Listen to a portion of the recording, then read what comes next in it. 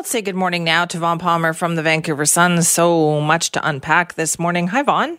Good morning, Simi. All right, let's talk about what we heard yesterday. Numbers still uncomfortably high, but it doesn't sound like the Premier was worried.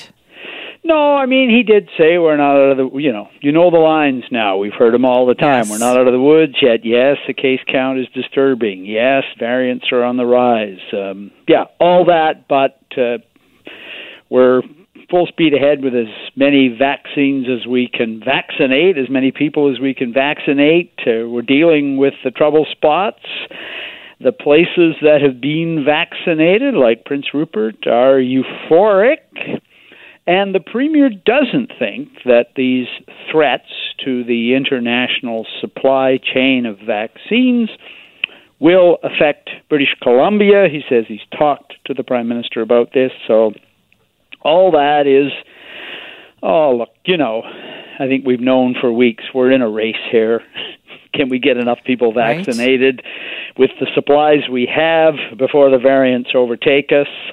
It remains an open question, in my view, as a pessimist. No, I would agree with you on that. And that's essentially the race that we're in right now. Yeah, the Premier said something interesting yesterday. He said we've dealt with, what was his word? He said, we're dealing with our most challenging area. And he made it clear that's Fraser Health. So, yes, that's where we're vaccinating school teachers. That's where we're trying very hard to get people to respect the existing guidelines from Dr. Bonnie Henry. We don't have new guidelines. The problem is they're not listening to the existing ones. So celebrations, indoor events, all that. A couple of things yesterday that are important, and I know I've been hearing from people on these points, so pass them on. We're getting the visitation rules finally today for long-term care, and people have been asking for those for weeks, and this will relax visitation in long-term care because we've got 90% vaccination there.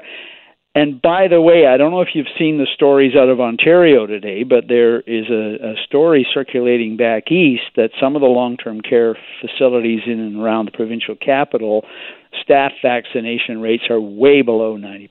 Yeah, I think that'll be a question today. The other thing that's very important, I've heard from people on this one as well, I expect you have, which is people who are clinically vulnerable. So these are people who have other medical conditions, they're at risk, they've been promised that they will be ahead of the queue or partway farther up in the queue, that they will get vaccinated. People have been writing me, I'm sure they've been writing you and saying, when, my doctor doesn't know, I don't know, I can't find out. So, Dr. Penny Ballem yesterday said the letter is in the mail. The Health Ministry has taken its own records of medical treatment that people have had, linked those lists to the medical conditions that are considered high risk. So, for example, if you've had your spleen removed, that you're at risk, you'll be getting a letter. They've sent out 200,000 letters to people in those categories of risk. You should get a letter. The letter will invite you to register for a vaccination. Those vaccinations will start as early as next week. When we get the province-wide call center up and running on April the 6th, you'll be able to go there. And if you don't get a letter by the 15th of April, so if the letter doesn't arrive today, don't panic. If you don't get a letter by the 15th of April, then you check in with the call center and or your medical practitioner about you believe you qualify, but you haven't heard yet or gotten a date. And Dr. Ballem said, of course, the Health Ministry records are very good, but they're not complete. There may be some reason why you may have moved and the letter went to the wrong place. You may be from out of province, all that. You may have just moved here. In the event you're not on the list, there's an appeal process that starts with your own doctor. So It does sound as if this is a group out there, understandably, because they're vulnerable, they're very anxious. It does sound like a process is in the works on that. Okay, yeah, that's going to be tense for some people because if you are immunocompromised, you've been at home a lot. You definitely want to be on this list. So, yeah, I guess the best thing is to say, if you don't get that letter, talk to your doctor about this. Yeah, and you can go on the BC Centre for Disease Control website and see who qualifies and who doesn't. And I know, there are people that are very anxious who think they should qualify and they may not. I heard somebody phoned into Mike Smith's show yesterday and was talking to him and Keith Baldry, and he said, 10 years ago he had a serious problem with asthma. Well, it has to be serious asthma right now to be sure being on the list. So there is an appeal process. Not everybody qualifies. It's complicated, as we know, with just about everything on this storyline. So true. That is so true. Let's talk about the positives here, though. We do have those new rules coming today, right?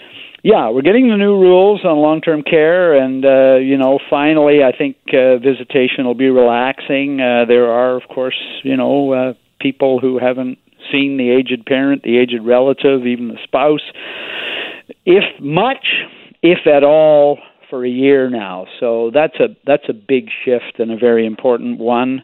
The other thing I think is interesting yesterday is the government has struck a partnership with a bunch of private companies and public agencies to recruit staff for all of these vaccination clinics. So it doesn't mean they're suddenly turning people into doctors and nurses, but the clinics all need people to greet you at the door, to do calling, to tell you what to expect after you've been vaccinated, because you have to stay and don't call it a holding pen, but you have to stay there in case there's reaction. Yes. So there's a whole bunch of out of work or underutilized people, and mainly in the tourism sector, but other areas as well, all of whom will now be working. I think 1,400 people spread over these clinics. The Premier said some of the employers are paying full freight, the wages.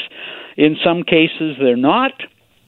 The province will be topping up their compensation, but it's making very good use of those people. And one little detail from the Premier yesterday, but I think we should tip our hat to her.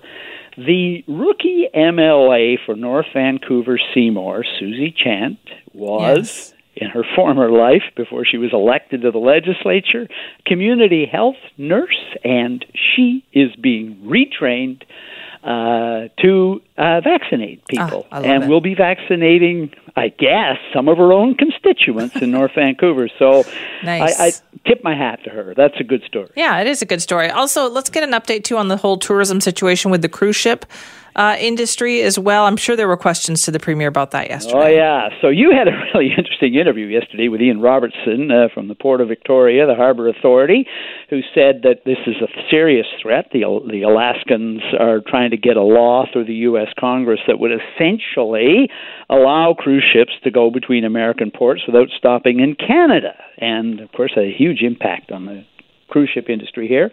Robertson, I think filled us into the threat, which is a $2.5 billion hit to the tourism industry in BC. But the most interesting thing he said was that he said he had tried to brief BC's tourism minister, Melanie Mark, about this threat several weeks ago, and his offer to brief her was turned down. He didn't get to brief her.